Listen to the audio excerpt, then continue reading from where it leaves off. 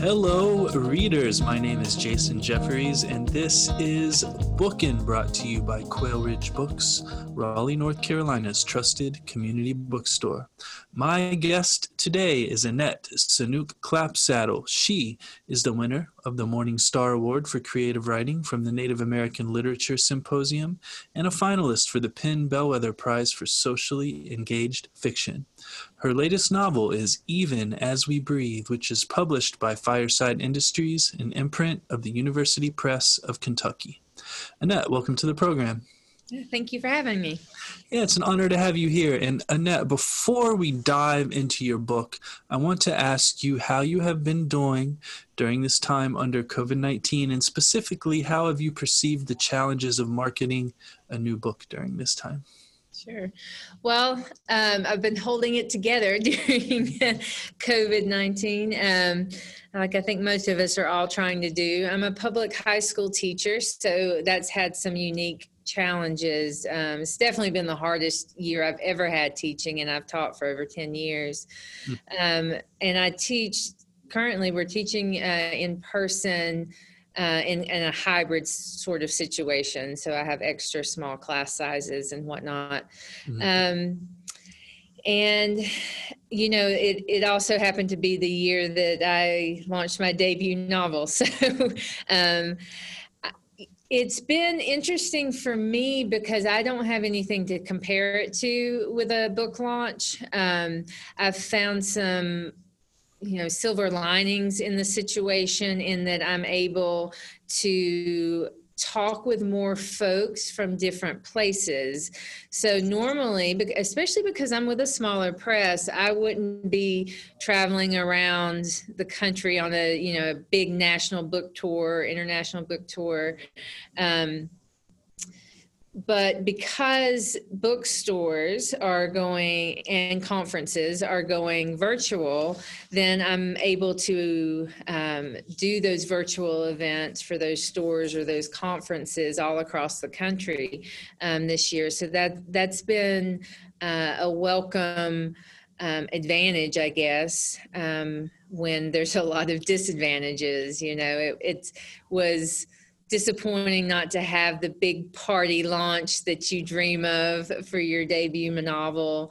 But, I think people have been really creative, and we've just found new ways as authors to work together. I feel like and again, I'm new to this game, but I get the sense that a lot of authors are working together more than maybe in the past, and doing events together and promotions together, and finding ways to help each other out. And also independent bookstores, whatever we can do, because the bookstores are the ones that are suffering from not having those in-person events and things like that the most, I think.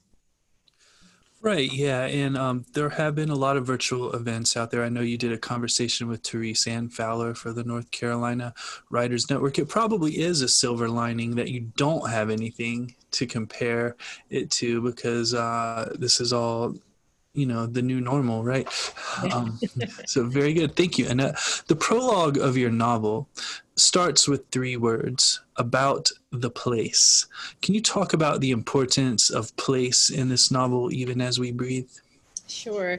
Even As We Breathe has 2 main settings. One is in Asheville, North Carolina, at the Grove Park Inn, which is a resort for the upper class. It has been since its inception, and even today in 2020.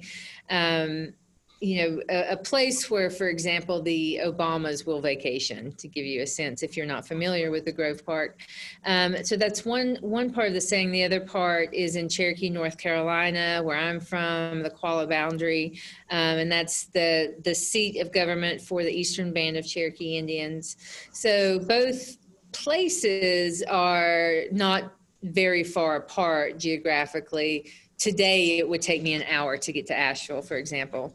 But in the heart of the Great Smoky Mountains, we are in Cherokee. We're in a very rural area. And so in 1942, when the book is set, it was in a very, very rural, isolated area. And place is important to the novel because there is an emphasis on who we are as human beings and how we decide who belongs in place and who belongs in community. And so I look at place on a few different levels. One, in the sense that the Eastern Band of Cherokee Indians can trace our existence as the people back to this place. And it's embedded. The sense of place and appreciation for place is embedded in our culture, even today in 2020. So that's very important in the novel, and I hope comes through in the novel. And then also to kind of juxtapose that with what's going on at the Grove Park in 1942, when Axis diplomats and foreign nationals were held as prisoners of war during that summer. So, kind of a question of these artificial prisons that we develop when the need arises. So I play with, just different kind of frames of place throughout the novel. Thank you so much, Annette. Along these same lines, I also want to talk about the quote at the beginning of section 1 of your novel by Tom Belt of the Cherokee Nation, which references place. And the quote reads, "That's the thing about ceremony. It must have 3 things. It must be for the right reason, at the right time, and must be in the right place." And now, why are these 3 factors important to ceremony, and why did you choose this quote to lead into section 1 of your novel? Yeah, I appreciate that. Sometimes people don't ask me questions about epigraphs or anything like that.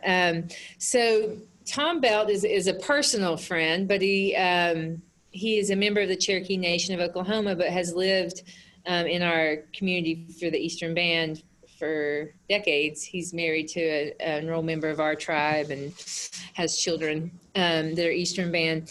But he's an academic and a historian, and just really a keeper of traditional Cherokee knowledge. And the funny part about this quote is that the way I came to it, Tom and I were walking into a coffee shop, and I really, to be honest with you, have no idea what we were talking about. But this is the way Tom is. He always speaks in these quotable lines. Mm-hmm. He opens the door to the coffee shop as we're about to walk in, and he says these lines. And I just stopped in my place, and I, just taken aback because I was in the middle of writing this novel. And it occurred to me that everything is about ceremony. So we think about ceremony in a religious sense a lot of times, but everything we do in life is really some form of ceremony. And I think that most likely we were having a conversation about how oftentimes people believe that they can read a book and find out, for example, that a certain plant will treat a certain ailment. And maybe this is some kind of Cherokee knowledge, for example. But the truth of it is you can't just take the plant and make medicine, that there are other elements involved in that process. You need to know the ceremony itself behind it, for example, or when that plant is ready to be used for medicine, all kinds of things like that. Then that's just one example.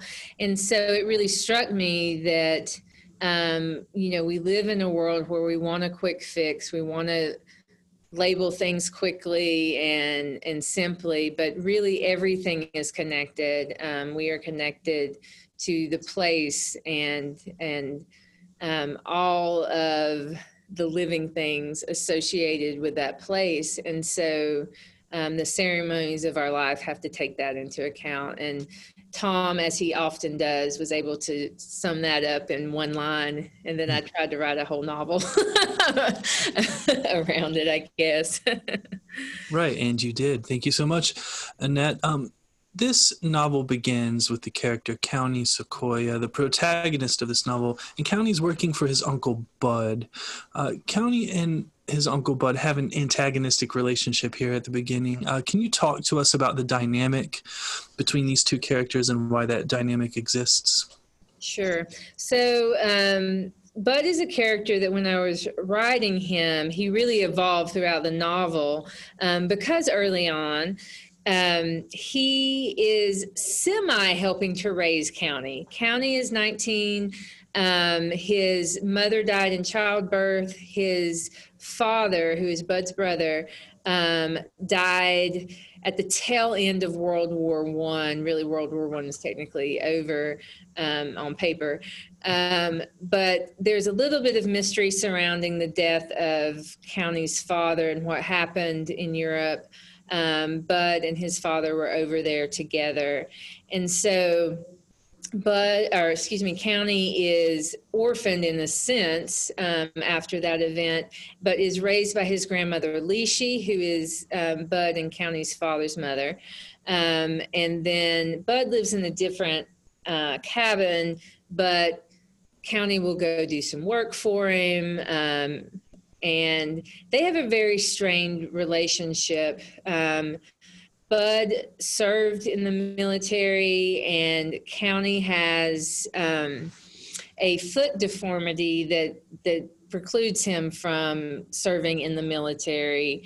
And, Bud, in a sense, insinuates that County is lazy and kind of worthless. But I think, as the novel continues to evolve, we see that Bud is motivated by some other things and may have more of County's well-being in mind than we might originally think. But Bud is definitely an imperfect character. He's trying to make ends meet, and he has some I don't want to give anything away. He has some issues that cause him to do some things that really strain the relationship between County and him. And in fact, one of the jobs he gives County to do before County leaves for Asheville to work for the summer almost gets County killed. So Bud, in a sense, is a real motivation for County to leave home and try to find other options. Great. Thank you so much, Annette. Speaking of Lishi, I have a question about this character before we take a short break. And that question is in regards to James Joyce's Ulysses. The character Lishi finds a copy of Ulysses in County's things and confiscates it, as she has labeled James Joyce the Devil's Whisperer. She then proceeds, according to County, to read a quarter of Ulysses overnight. First, Annette, why was Joyce the Devil's Whisperer in Lishi's eyes, and how was Lishi able to read a quarter of the novel overnight, an act that surely takes her through Stephen Davis's Stream of Consciousness chapter into the Leopold Bloom section? That's very specific.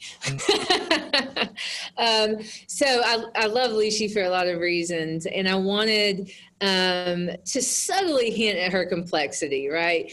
I know characters like Lishi, these women who, you'll read in the novel that Lishi will go to church and she will uphold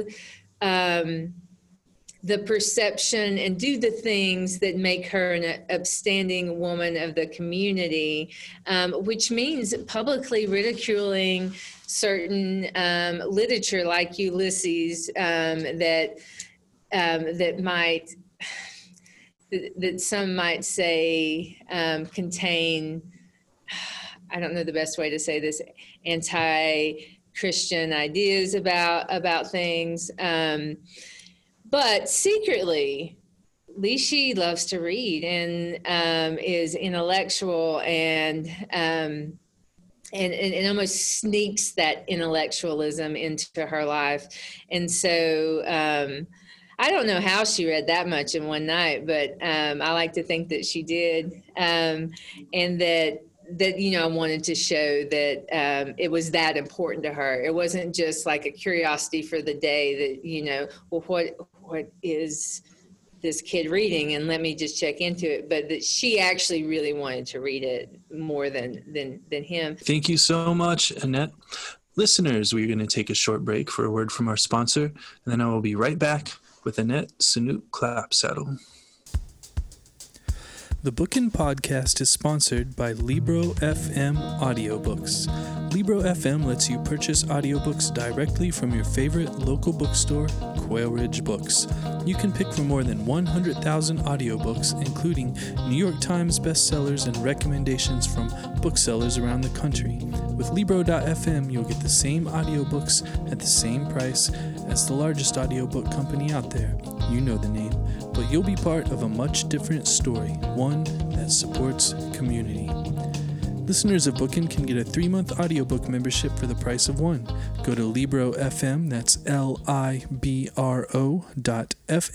and enter Bookin', Bookin, in the promo code space. With each listen, take pride in knowing that you're supporting local bookstores.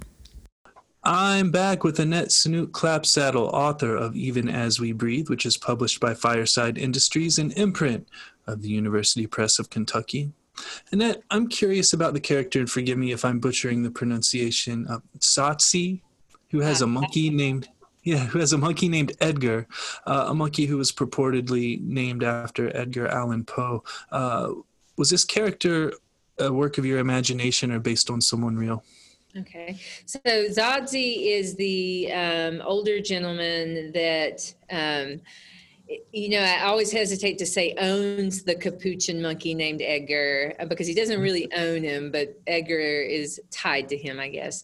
Zadzi is not a real life character in the sense that I know him exactly, but he is a composite of, I think several elder men, that I know that they seem to just appear, all of a sudden they're there, and they just always are kind of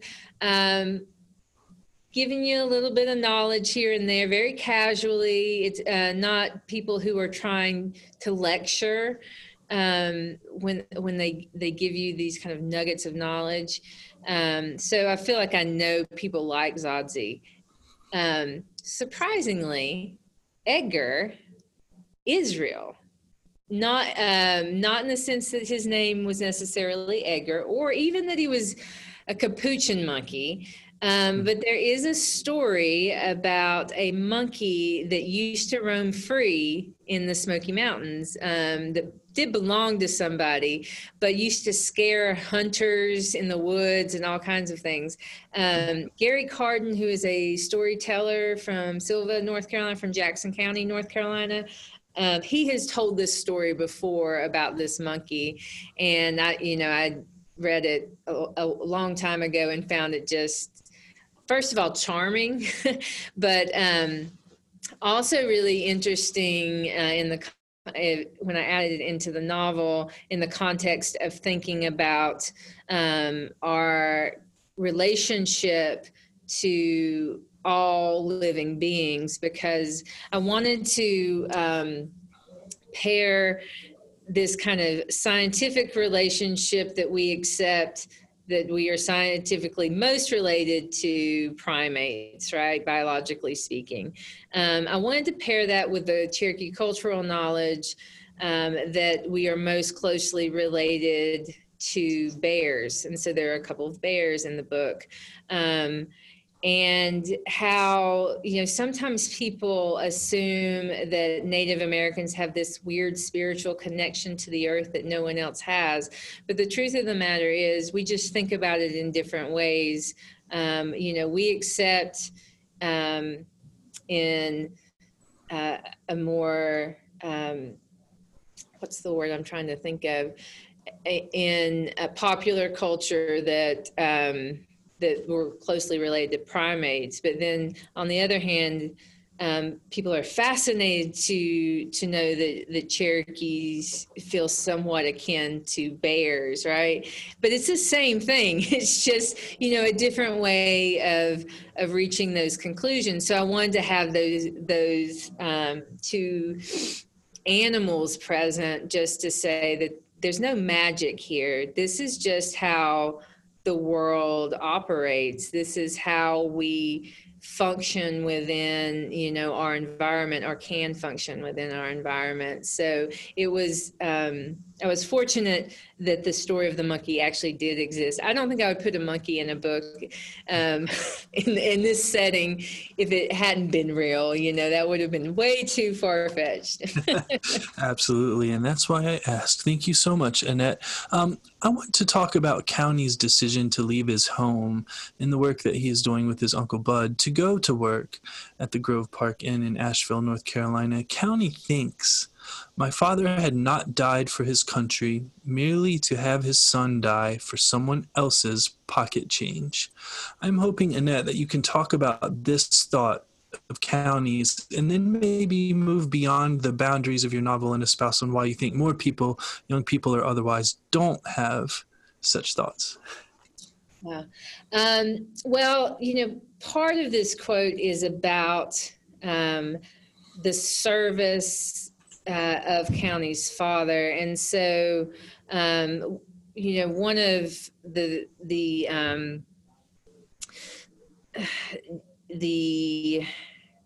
pieces of history that I had certainly on my mind when I was writing this is that Native Americans serve in the U.S. military at higher rates than any other group, by population size. So even when Native Americans were not experiencing full rights of citizenship, such as voting in some states and things like that, they're still serving in the U.S. military. So there's this long history of Native Americans serving, I about said their country, but just serving the United States.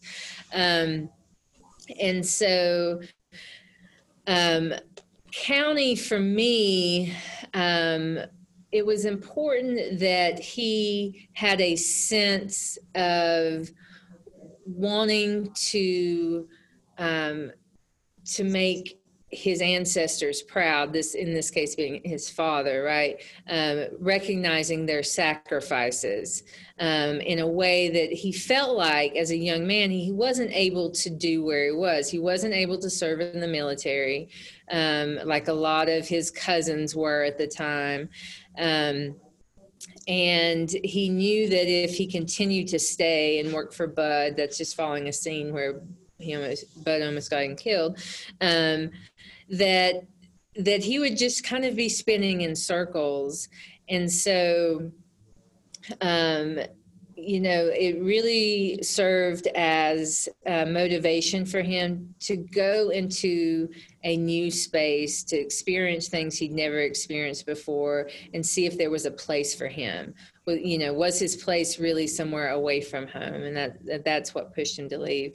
And then the second part of your question, can you ask that again?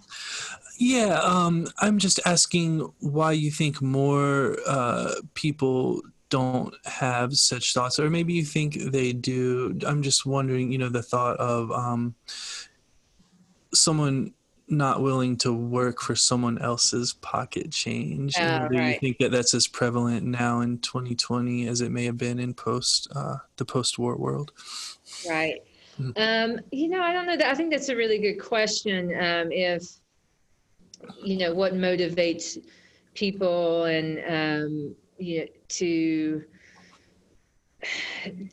to seek out other opportunities and whether or not they feel like they owe family, for example. I teach high school, so my experience with high school students is that they're all ready to leave where they're from, and then they'll come back a lot of times, but not in terms of like, oh, they failed outside the community and returned, because that I don't think is the message. It's not really the message of the book in the end.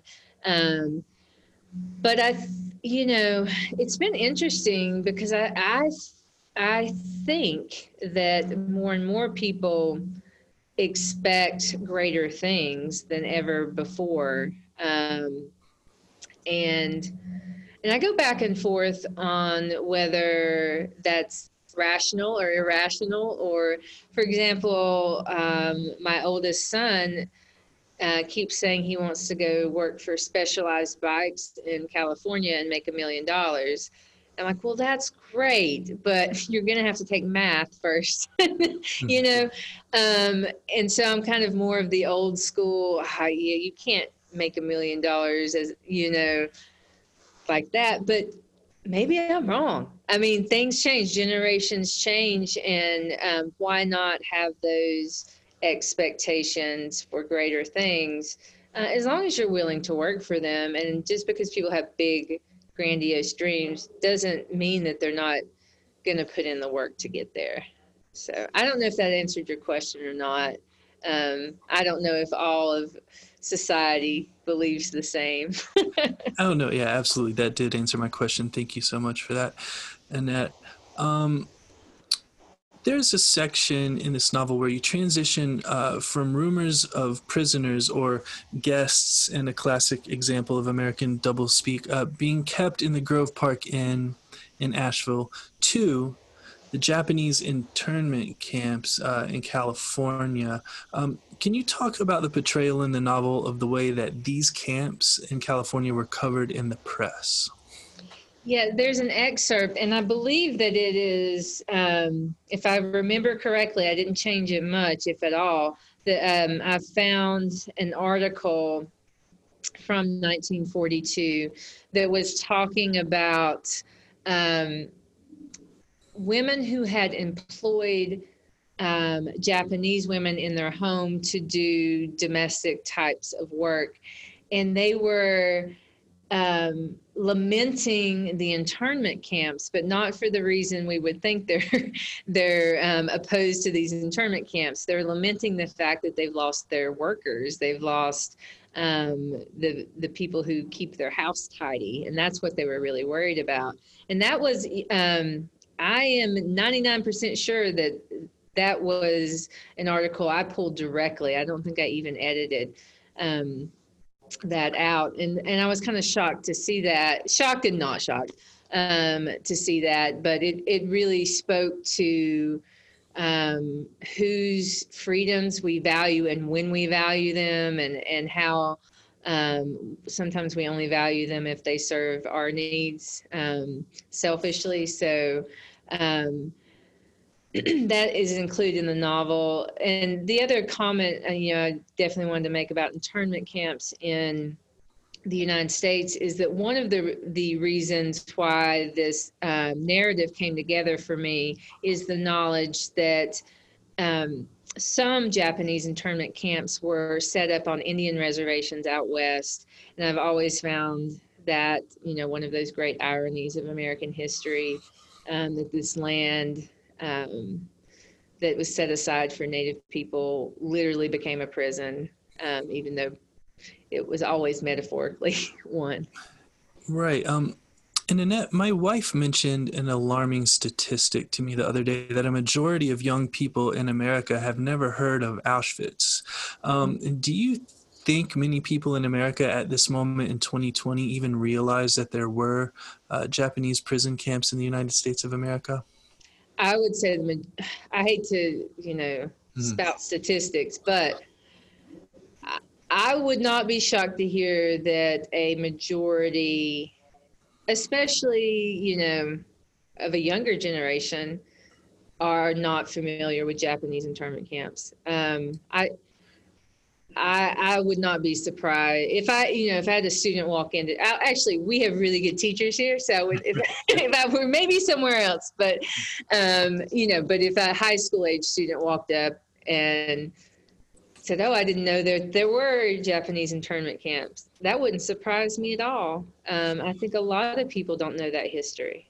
Right. I think you're right. And thank you. I want to circle back around to something that you said in the previous part of this question, connecting the grounds that the internment camps were on to Native American grounds in a loose way. There occurs a scene in which County reads or hears about the atrocities and brutalities occurring in Poland and makes the connection to the atrocities and brutalities that were performed upon his people. Can you talk about this connection in the novel and this connection of counties? Sure, yeah. This is kind of a motif throughout the novel because Zadzi also talks about this when he's telling kind of the history of Edgar being in a cage.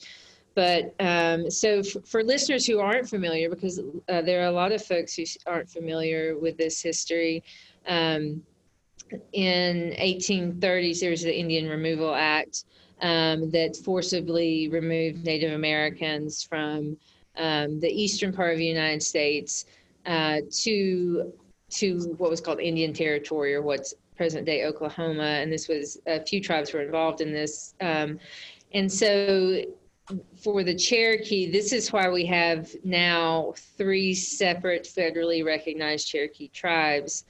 The Eastern Band, where I am, I'm a member of the Eastern Band.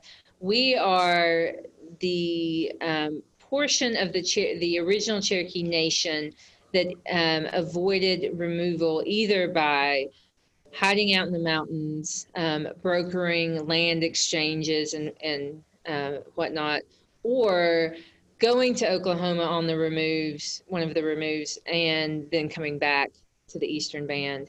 And so we've basically bought our land a few times over. But in the book, it is this comparison.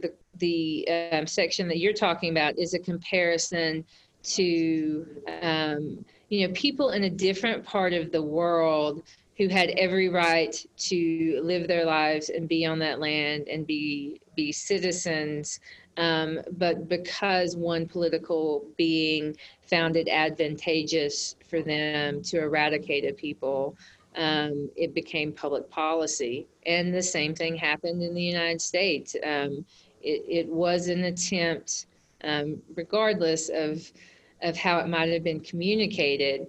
It was an attempt at genocide of Native people, and even some of the language of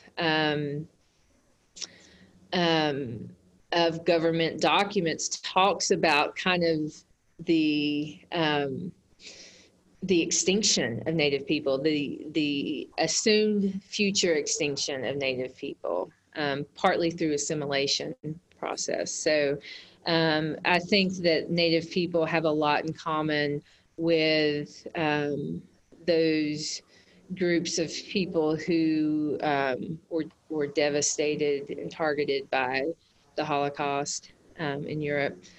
And then later on, Zadzi talks about he has this oral history in his family of relatives who were rounded up and put in stockades, and that's kind of why he feels for Edgar, who was in a cage at the time. And that's what happened to the Cherokee people. They were rounded up and put in stockades. Some people never even made it out of the stockades alive to go on what we call the Trail of Tears. Right. Thank you so much for that information, Annette. I want to circle back around to Asheville now. You describe Asheville in your novel as a jazz city that breathes blue notes. What does this mean? If you've been to Asheville, you'll see the Art Deco of the city. It has a strong literary history, of course, Thomas Wolfe, but also Fitzgerald's wife. I just lost her name in my head. Zelda. Thank you. Mm-hmm. Also of Zelda Fitzgerald spent a lot of time in Asheville. And it of course, is that one major city in the far west. And so, all the elements of old American culture, if that makes sense, right? What we love about the jazz age of America, that's captured in Asheville, unlike anywhere else in Western North Carolina, because it's the only, major city that we have in the far West. And in the 40s, it's a time where, leading into, of course, the war, it's still a time of artistic culture and music and arts. And then, there's a history of Black Mountain College, which is nearby, that is a really unique artist center. And some really interesting characters have come out of Black Mountain College. So it was completely unlike Cherokee, just from different social classes, but also access to different mainstream American art forms.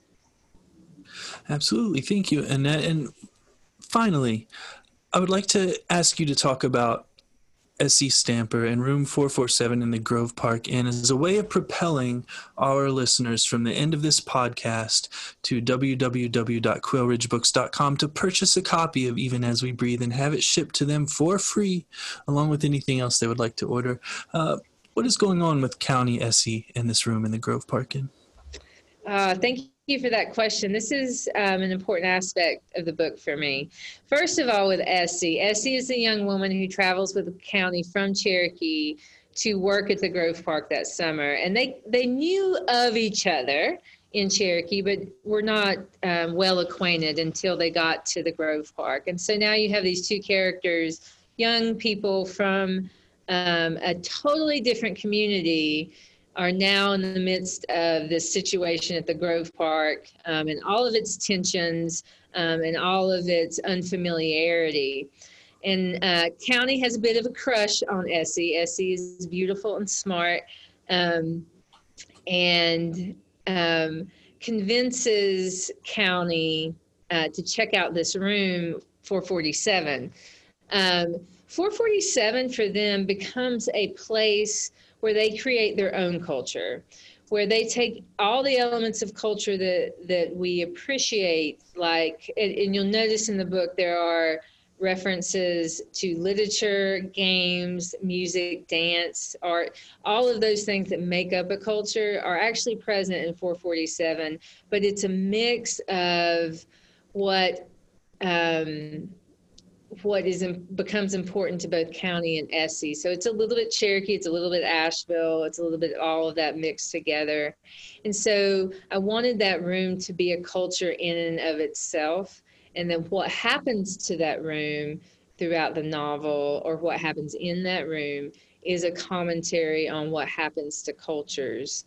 And I don't want to say too much about that, but that is a really important feature of the novel. And the other thing I'll say about Essie is that readers either love Essie or hate Essie, and that's just fine by me, either way. But she is a character that elicits emotion from readers most often, I think. Absolutely. Thank you so much, Annette, and thank you for writing this wonderful book. Listeners, I've been speaking with Annette Saunooke Clapsaddle, author of Even As We Breathe, which is published by Fireside Industries and imprint of the University Press of Kentucky. Annette, thank you so much for joining me. Yeah, thank you very much for having me.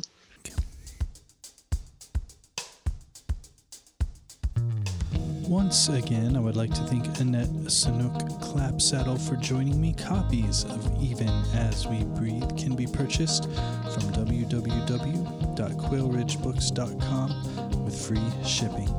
I would also like to thank our sponsor, Libro.fm Audiobooks. Please navigate over to Libro.fm and enter the promo code BOOKIN, that's BOOKIN, in the promo code space to get one free audiobook and support your favorite local independent bookstore in the process. My name is Jason Jefferies, and this has been Bookin'.